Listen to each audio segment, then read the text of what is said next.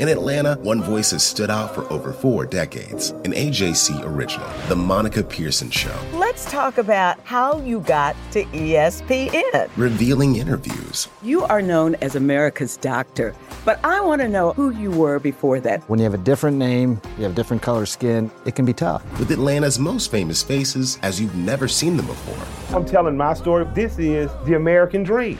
The Monica Pearson Show, streaming now on AJC.com. Hip-hop is a product of black people. It's a product of black song and celebration. The Atlanta Journal-Constitution presents hip-hop's most pulled elements are pulled from the South. A Southern hip-hop story. We always go back to that moment of the Source Awards.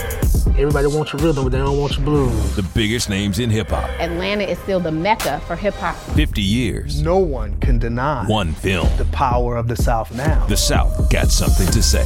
Streaming now at AJC.com/hiphop.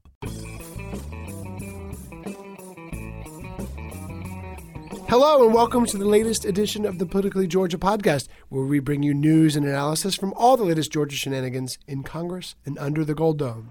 And today, the last day of the year, because we're taping this from New Year's Eve at the Dunwoody Bureau of the Atlanta Journal-Constitution. Where we want to be to close out the old year. Where we want to be, yeah. Is Tamar Hallerman, our former AJC Washington correspondent turned AJC Enterprise reporter extraordinaire.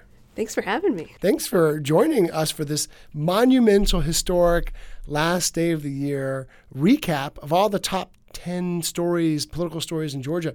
And look, you know, we knew this year would be busy. We knew it would be a crazy year, but I didn't expect it to be so wild and hectic, being an off year like 2019 is. You know, 2020, 2018 were nuts. I thought it'd be a little bit tamer, but it really wasn't. And as you'll see as we go through our list this episode, how many of the stories that I think if you would have talked to us this time last year in 2018 when we were predicting our big stories for 2019, a lot of these issues and names wouldn't have even been on our radar at all. And how many of these stories could have been number one stories in any other year? Really, like I was thinking about that as we were crafting this as well. Like, wow, number 5, number 4. A lot of these stories that are kind of middle of the list could well have been the top story of the year in any other year, but this one was just nuts. And I think an exception is let's kick off our list. Number 10 is the fight over farmers. And that was something that coming out of 2018, we knew was going to be a big issue. Hurricane Michael decimated southwest Georgia. It made landfall in mid-October, and it was taking months to first of all, just clean up the damage and kind of assess how much aid was needed from the federal government. So we knew it was going to be an ongoing issue.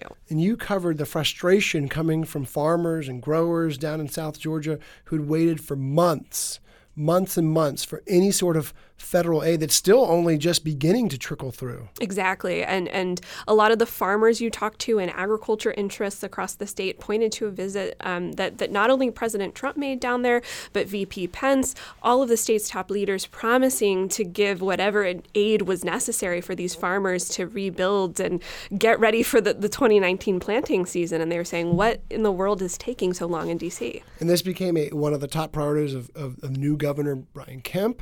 And it was really a frustration for folks on the ground who saw, the Agricultural Secretary, Sonny Perdue, is a Georgia Republican.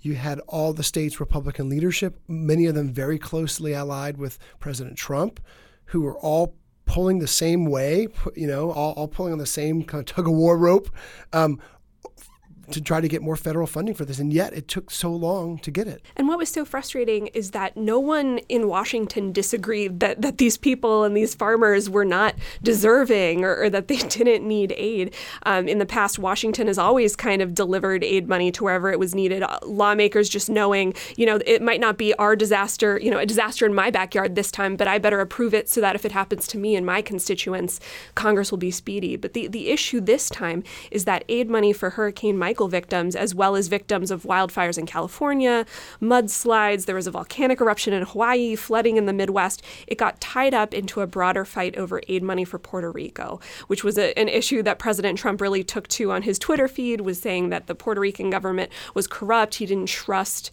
their handling of aid dollars in the past and kind of said he wasn't going to give any more money to Puerto Rico. And then tied into all this as well was a separate aspect of this that was really hurting farmers was the trade war. and the specter of tariffs and other price increases that were really hobbling farmers in Georgia. Exactly. And you talk to a lot of the Republican lawmakers in Georgia, and a lot of them are free traders who absolutely hate things like tariffs. But this was an aspect of Trump's platform that I think a lot of folks quietly had a really hard time with, because they'd long been taught the GOP orthodoxy was that tariffs are really bad. But you saw pretty much all of Georgia's lawmakers, including Senator David Perdue, a close ally of President Trump, kind of eventually stand behind the president and say, you know what, especially in the case of China, this is worth it if at the end of the day we can get a better trade deal from them. That brings us to number 9, voting rights in the forefront. And again, this is one of those issues that could have been much further down the list than any other year, including last year. It was further down the list. It was closer to number 1 because this was a continuation of that fight between Stacey Abrams and Governor Kemp, all about voting rights and ballot access and the purge of voters and access to the ballots and counting of provisional ballots and absentee, you name it. There's so many different issues tied into that. Our colleague Mark Nisi has been covering this pretty much nonstop for the last few years. But this was a year, because there's only municipal elections and special elections, this is one of those issues that is going to loom even larger in 2020, where the state officials are scrambling to meet a court-ordered deadline to have these new voting machines to replacing Georgia's 18-year-old outdated computerized systems in place before any votes get cast in 2020. That starts with, really, the biggest one is the March 24th presidential primary. Exactly, 27,000 voting machines across the state. And this is something, we've seen them kind of tested a little bit in municipal and kind of local level elections in the past couple months. But this is something the state has gotten a lot of negative attention for nationally because Stacey Abrams kind of really captured the media attention. And it's something I know Governor Kemp is really sensitive about, since as Secretary of State, he was the one overseeing a lot of this. Yeah, this is one of those issues that has festered, for years in Georgia, right? A lot of these issues are not new. The long lines of the polls, different standards for counting provisional and absentee ballots, precinct closures close to elections. These are issues that have festered for a long time, but last year's, I should say 2018's, very narrow gubernatorial race between Stacey Abrams and Brian Kemp, and the fact that voting rights was squarely at the center of it, really kind of propelled it to be into the national spotlight. And expect this to be something that plays out for 2020 as well. You've seen national headlines with any sort of voter roll purges. There's the ongoing litigation that Stacey Abrams' group, Fair Fight, has brought against Georgia's voting system. And you also see Democrats who are continuing to push for things like paper ballots, a revival of the full Voting Rights Act from 1965. So this is going to continue to be an issue going into 2020. And as 2020 dawns, there's still the threat of more court intervention, right? There's several lawsuits, including one from Stacey Abrams' Fair Fight Action voter rights group that is still pending. So we could see a lot more action there. Number 8 is a pretty broad umbrella group that we thought kind of encapsulated a lot of the different changes in Georgia, but it's shifting politics in the state. And there's a lot of change at the Gold Dome and the federal delegation. It started with more than a dozen new Democratic faces in the Georgia legislature. These are lawmakers that flipped state legislative seats, mostly in the suburbs, that long were seen as Republican locks. You had Lieutenant Governor Jeff Duncan and Governor Kemp, newly in office, and they're kind of almost triangulating around a weakened David Ralston, who faced more insurgency from his caucus than we've seen in the past. And then in Congress, you had a lot of changes. Exactly. We had Lucy McBath and her upset victory over Karen Handel in 2018. That's Newt Gingrich's and Johnny Isakson and Tom Price's old congressional seat that she was able to flip. And we knew to kind of keep a close eye on her. But then there were also some surprise retirements that we saw kind of bookending the year. We saw Rob Woodall, a Republican who was elected in 2010, who had the narrowest margin of victory out of any incumbent in Congress by less than 500 votes in his Gwinnett and Forsyth district. He announced he'd retire, I believe it was in February. And then we saw right at the end of the year, Tom Graves, the longest serving Republican from a Northwest Georgia district, announcing he was going to hang up his hat too. And add to that, the even more recent news, so recent that it wasn't even in the story because the story was written last week, but that civil rights icon and long-serving Georgia Democrat Representative John Lewis has stage 4 pancreatic cancer. He says he'll fight it. He says he'll push through it, and he'll receive treatment probably in Washington as he continues to cast votes and be a presence in the halls of Congress. But, frankly speaking, pancreatic cancer is one of those deadliest cancers you can have, and the survival rate is dismal. So he says he can fight through it, and his allies say if anyone can fight this, it's John Lewis. But as we end the year, there's a big question mark hanging over how he'll do his duties and how often he'll be in Washington to cast these votes. And I think you should expect a lot of Democrats will not want to step in or do anything, showing that they're getting impatient with Congressman Lewis. But at the same time, it certainly is something to watch, if not for this cycle, then, in the years to come. And this is, of course, a heavily Democratic district in town, Atlanta. So really the race is going to be in the Democratic primary. This is the same district that President Trump said was in horrible shape and falling apart because he was so upset that Congressman Lewis was going to boycott his inauguration back in 2017.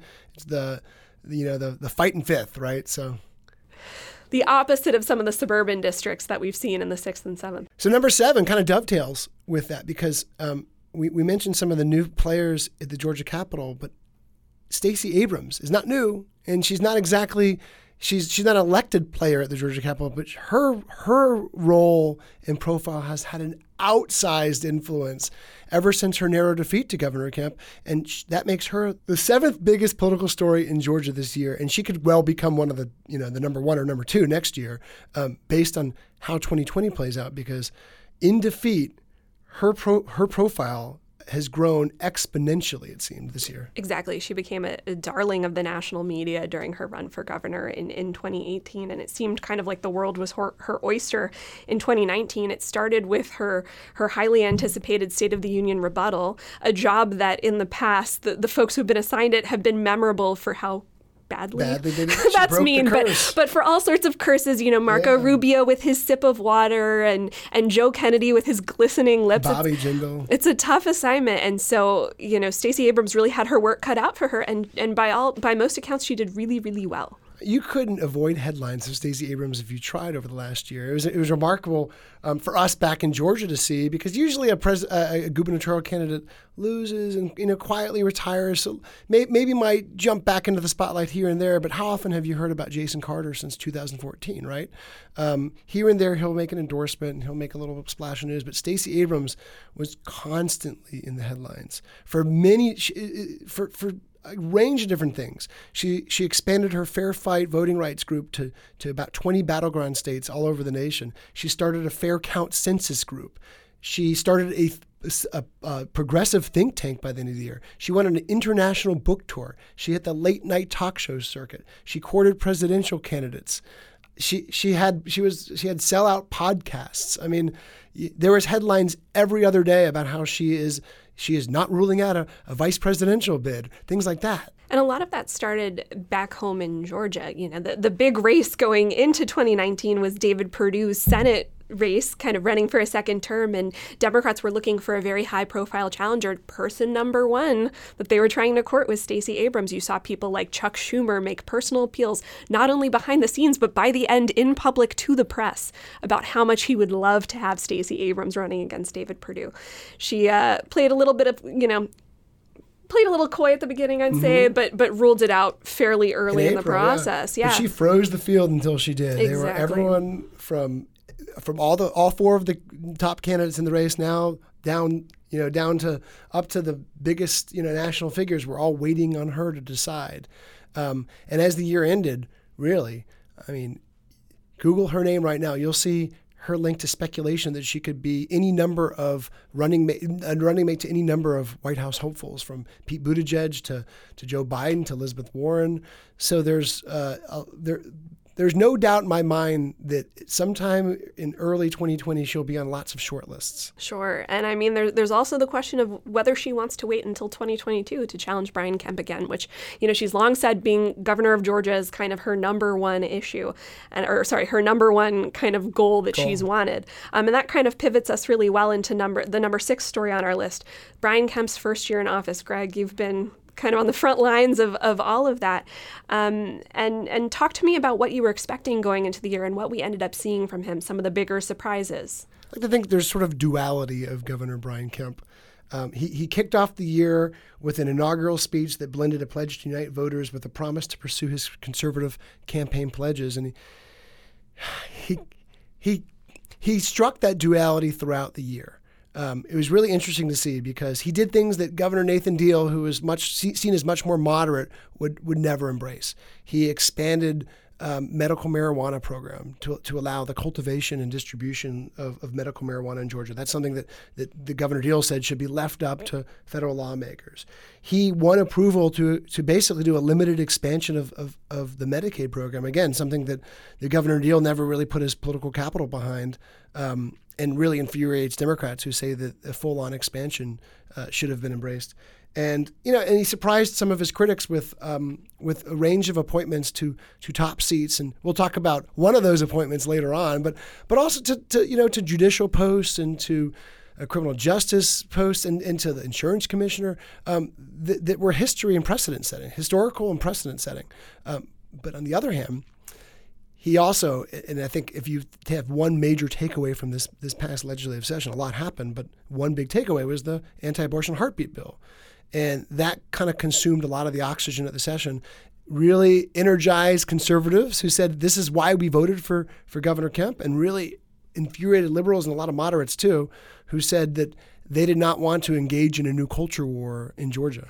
Exactly. And we'll talk a little bit more about this a little bit later in the podcast, but abortion was not necessarily one of those fights that we were expecting to have in 2019. You look at some of Brian Kemp's biggest moments from his 2018 campaign, you think about his Jake ad polishing the shotgun, you think about his pickup truck with the explosives talking about illegal immigration. Those issues weren't as much at the forefront this year. No, there was no real concerted effort to crack down illegal immigration, to expand gun rights, to pass a religious liberty bill, which was another one of his campaign promises, in which all those three issues got more ink in the 2018 campaign, certainly, than abortion did.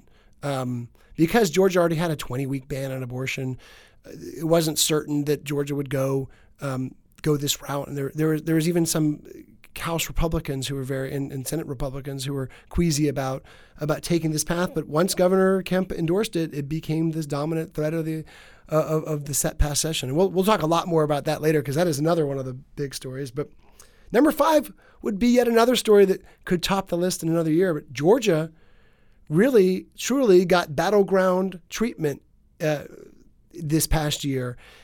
Presidential candidates swarmed the state. You had Georgia on the receiving end of a wave of attention. And you also, encouraged by Abrams, who we mentioned earlier, who warned it would be political malpractice for national Democrats to ignore Georgia.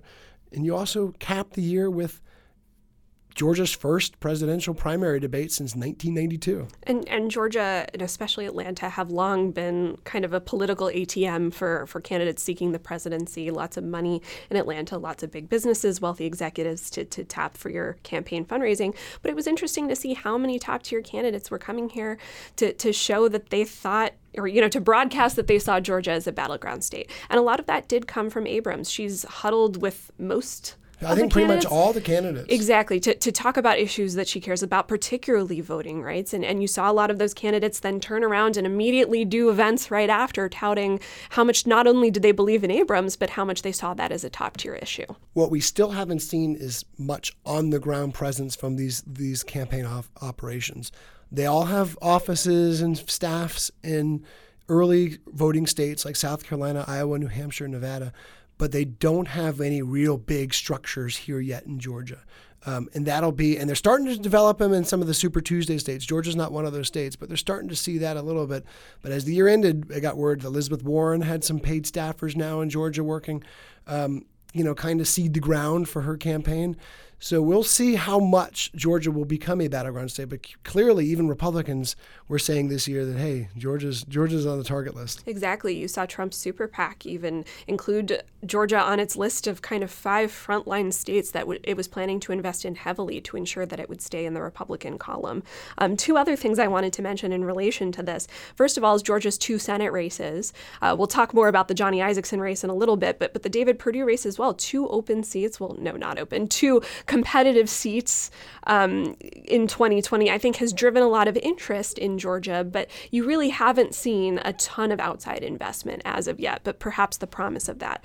Not only that, but Atlanta Mayor Keisha Lance Bottoms becoming a top surrogate for Joe Biden. She's flown to a lot of the debates to be kind of a media surrogate to talk about how great Joe Biden is, and you followed her a little bit on the road. Yeah, no Georgia Democrat has played a more prominent role in endorsing a candidate. That's because a lot of Stacey Abrams and a lot of other top Democrats are so far neutral in the race, but Mayor Bottoms is out and about. She's been in South Carolina. She's been in Iowa. She was in Houston with him at the debate. So she's playing a very forceful role as a surrogate of his.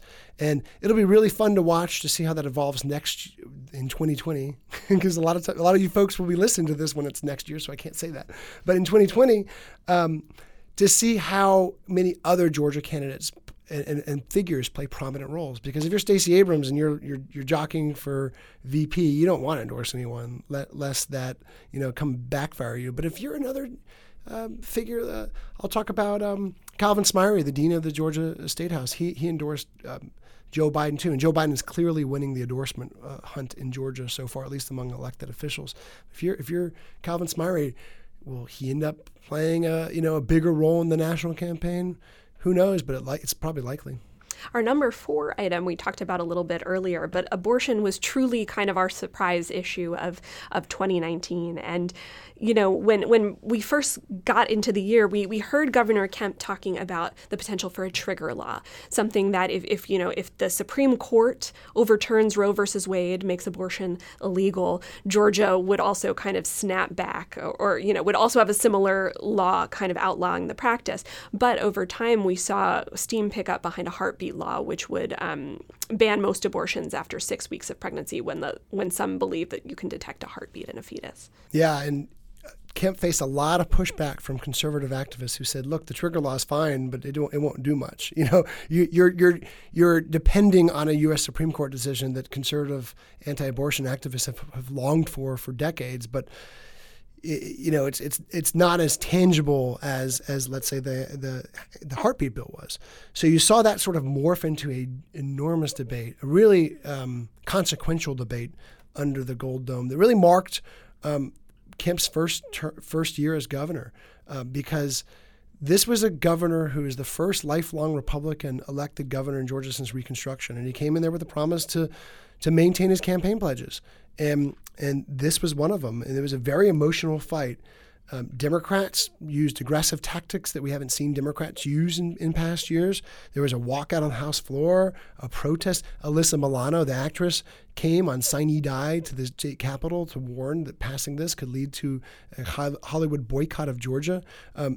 Both sides figured and estimated accurately that the law would be struck down or blocked by the courts, and that's exactly what happened. Exactly, and Georgia was just one of many states across the country that have enacted similar laws. Georgia's goes into effect in January of 2020. It would have gone into effect, right now. Exactly, and the law immediately prompted blowback from Hollywood, which has invested a ton of money into Georgia, building up the studio system, lots of jobs tied up in that. And traditionally, this is a sector that Republican governors, including Sonny Perdue and Nathan Deal, have really spent a lot of time and effort and money trying to attract. And all of a sudden, you're seeing this blowback saying, hey, should we be pulling our investment from Georgia in response?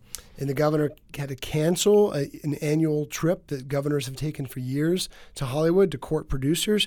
And he even kind of stoked the controversy at the Georgia GOP convention down in Savannah, saying that C-list celebrities who criticize the agenda could go take a walk.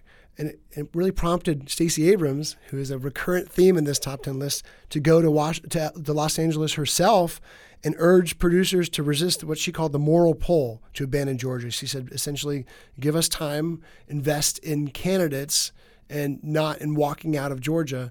and see what happens. A lot of people were looking to Tyler Perry to kind of step in on all of this. Obviously, a Black entrepreneur who has set up shop in Atlanta and really reinvigorated the south side of the city. Built a giant studio that played host to the Democratic debate back in November, and he really sat on the sidelines of this debate for a long time.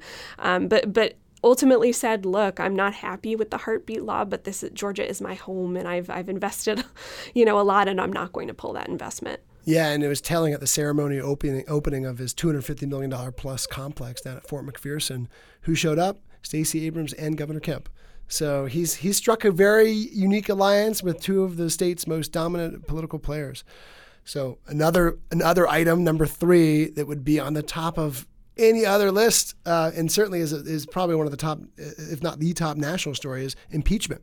How impeachment jolted Georgia politics and will continue to resonate through 2020. Exactly. And we saw Georgia's 5 Democrats in Congress really sit on the sidelines of this fight for a really long time. For the early and middle parts of 2019, we saw a lot of other Democrats from other perhaps more liberal parts of the country come out very much in favor of launching impeachment proceedings against Donald Trump. This was during the Robert Mueller saga with his Russia probe. But we saw Georgia lawmakers kind of wait, sit on their hands. They were definitely following the lead of Speaker Pelosi, who was saying, you know what, let's take a more kind of incremental approach. Let's investigate. Let's see what the evidence brings forward. And then all of that changed one day in September. This was when we saw these new reports about the president's calls with his counterpart in Ukraine, whether there was any sort of quid pro quo to investigate the Biden family and whether that was appropriate. And all of a sudden, within a day, within about 24 hours, you saw the majority of House Democrats flip. And all 5 of Georgia's House Democrats, including John Lewis, including Lucy McBath, the most vulnerable member, announced their support. In the watershed moment, and one of the more dramatic moments of the year, was when John Lewis took the floor of the House and said that staying on the sidelines would, in his words, betray the U.S. Constitution. Exactly. And John Lewis, given his pivotal role in the civil rights movement, is seen as kind of a singularly moral figure in Congress, but especially among House Democrats. When he talks, people really listen. And so people were very surprised when he didn't speak out in favor of impeachment earlier. Obviously, he's not a fan of Donald Trump. They've tussled, on Twitter and in public ever since Trump was inaugurated. But this was seen, his reticence to kind of step in was seen as a sign of respect to Nancy Pelosi. They've been allies for a long time. So when he came and spoke in the well of the House and framed it very much in moral terms, that was very much a key moment for Democrats. And we'd be remiss if we also didn't mention another Georgian who's been at the center of this, Doug Collins, who this year or in 2019 took on the role as the top Republican on the House Judiciary Committee and really led the charge as Trump's top defender, both in these hearings and also on cable news as a very high-profile surrogate. And built up an alliance with the president. He already had a close relationship with him, but built up an even stronger relationship with him that will play into 2 stories down from now.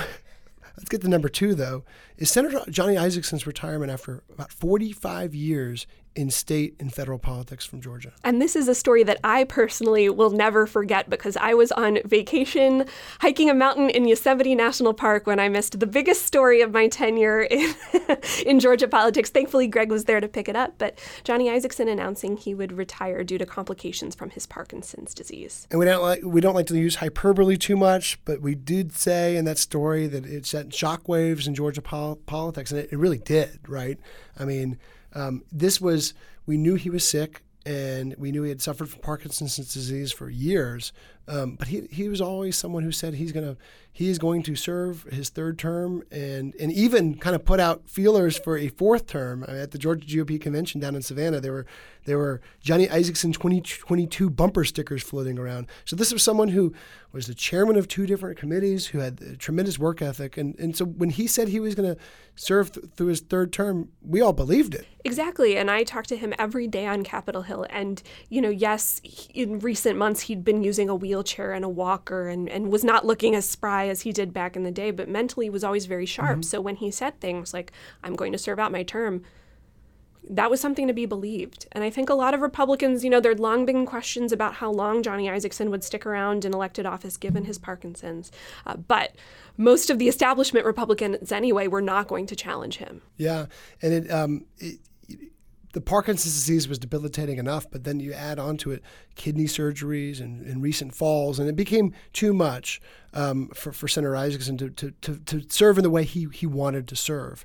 And it really did stun a lot of Georgia politicians. And suddenly it gave Governor Kemp the biggest political decision of the year, if not his term. And before we get to that, though, it's worth spending a moment to talk about his political legacy. He's the first Georgian ever to serve in the Georgia House, Georgia Senate, U.S. House, U.S. Senate. And I wrote a story recently about how he was very much the keeper of Georgia's parochial priorities on Capitol Hill. Whenever state leaders needed something done of interest to the state, things like tax credits for the nuclear exactly. Water wars, anything like that. Johnny Isakson was always the center, at the center of those deals. And it's kind of unclear if anybody's going to really have the clout or the desire to take that place. And although he was a conservative Republican, he also wasn't afraid to criticize President Trump. And he built alliances across party lines. It really shone through in that really emotional moment at his farewell, where you had Mike Pence, John Lewis, Chuck Schumer, Mitch McConnell, lawmakers on both sides of the aisle, and then that really touching hug, embrace between John Lewis and Johnny Isakson. The whole world kind of, the whole political world at least, had tugged at their heartstrings. Exactly. He was very much beloved, especially by Senate Democrats. But you also saw Mitch McConnell in an interview he gave me earlier this year said, if you could pick the most popular senator, if the senators could vote, Johnny Isakson would win 100-0. So Johnny spent his last few weeks in the Senate talking about bipartisanship and kind of the need for that, and expressed a little bit of worry about kind of where we were. But at the same time, he's putting a good face on it and saying, and his farewell speech kind of invoked something that we've heard him say a lot, which is he likes to say he divided people into two buckets, friends and future friends. And what better way to kind of sign off than that for Senator Isakson? Which brings us to our top story of the year. This is something we never would have anticipated going into 2019. A name that we knew of a little bit, but only a little bit. Yeah. Kelly Loeffler. Yeah, Kelly Loeffler, a financial executive who had flirted with the run for Senate back in 2014, the open seat that David Perdue ended up winning, but had really retreated from any sort of politics since then. I mean, we don't see her at Republican gatherings. Frankly, I just met her in person for the first time, a couple days ago. So it's someone who was not at the forefront of much discussion. In the initial story that we wrote the day that Senator Isakson announced, I think I had her as a potential candidate for the seat, but really, honestly, only because she was at the same event I was at that day when the news broke, so she was right in my sight line, and I was thinking of her. And when Senator Isakson announced that he'd be leaving, he gave Governor Kemp a little bit of a heads up, but really not much of one. It was not a coordinated thing. It's not like Governor Kemp had somebody kind of waiting in the wings for this moment. So I think it really did catch everyone off guard when it happened in August. And in order to fill this position, Governor Kemp announced a really unorthodox selection process for the person who would fill out just 1 year of the term until November 2020 elections. Yeah, he had an online application that drew more than 500 applicants. Some of them silly, some of them jokes, but most of them serious. Doctors, lawyers, farmers, business people, chambers of commerce leaders, ambassadors, state lawmakers, and a few bigger names kind of rose to the forefront. One of them was Kelly Loeffler, who applied 2 hours or so before the deadline. But there were a lot of other big names in there that were much talked about before then. And you mentioned one of them. And maybe the main rival to Kelly Loeffler would be Doug Collins, who President Trump personally advocated for, not once, not twice, but multiple times in person and on the phone to Governor Kemp, saying you should pick Doug Collins, he's the best one for the seat. And Congressman Collins has made his statewide ambitions very much well known even before this race. He was very much seen as kind of an upstart House guy who, he only arrived in the House in 2013 and already leads the Republican side of a committee, is on cable news every single day. So we knew he was interested and really made the case not only privately, but also very, very publicly about what he'd bring to the table. Connections to the White House, to House leaders, fundraising prowess, experience, and already ready to go campaign and staff operation. But Governor Kemp, really held firm at the end that Kelly Loeffler was the person he was going to pick. He always said he wanted to look outside the box. He didn't necessarily say he would pick someone outside the box, but he would always wanted to look outside the box. And someone who's unconventional in Republican terms, this is just candid. A female Republican in a statewide office is outside the box. There hasn't, other than a public service commissioner, not since Karen Handel has there been a high-ranking Republican statewide official, back when Karen Handel was Secretary of State. So we're talking about a party dominated by older white men.